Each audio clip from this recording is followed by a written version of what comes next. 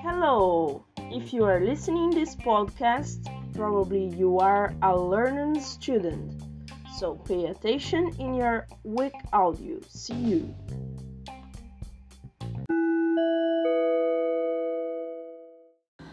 I'm going to finish my course. Hey Peter, how are you? Did you return to home last night? I went to bed so early and I didn't see you. I hope you're okay. I have a big news for you. Next week I'm going to graduate. Can you believe?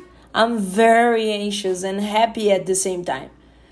I don't know how, but last month I did a test. They call graduation test. It's a new tool here in the university. They created this test to see if the students are learning and how much time the student will take to finish the course. Sometimes with students that get 100 in the test, they do another complex test with a lot of stages and decide to graduate the student before the time. I just did the test, but I didn't think that I would pass. And I passed it. That's my case. I'm feeling like a genius. I will travel for Australia maybe next month to try a master test there. I'm going to study a lot this next month because I really want to pass.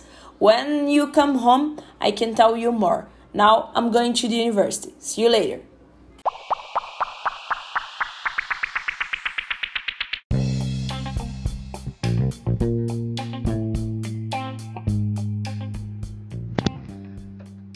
Thanks for listening our podcast.